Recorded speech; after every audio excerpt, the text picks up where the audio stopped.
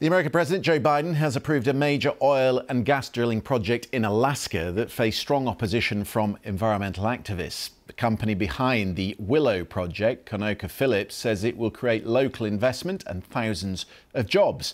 Opponents argue it should be halted over its climate and wildlife impacts. Located on Alaska's remote North Slope, it is the largest oil project in the region for decades, and it is expected to produce up to 180,000 barrels of oil a day.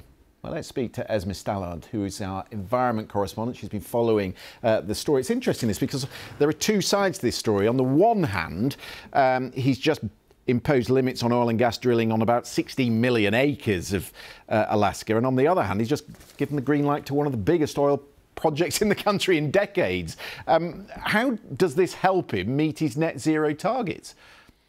Yeah, it seems a bit conflicting, doesn't it? I mean, the agreement to go forward with the Willow project did put some limits on the initial proposal. So ConocoPhillips wanted to have 5 drilling sites.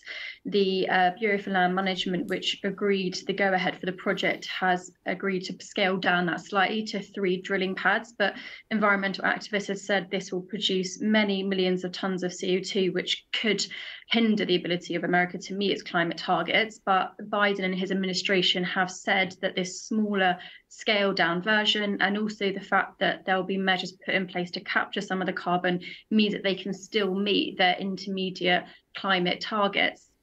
Yes, the equivalent of putting an extra 2 million cars on the road, according to some estimates. He will be accused, of course, of bowing to the oil and gas lobby, but then he is under pressure in a cost of living crisis to keep down prices at the pump.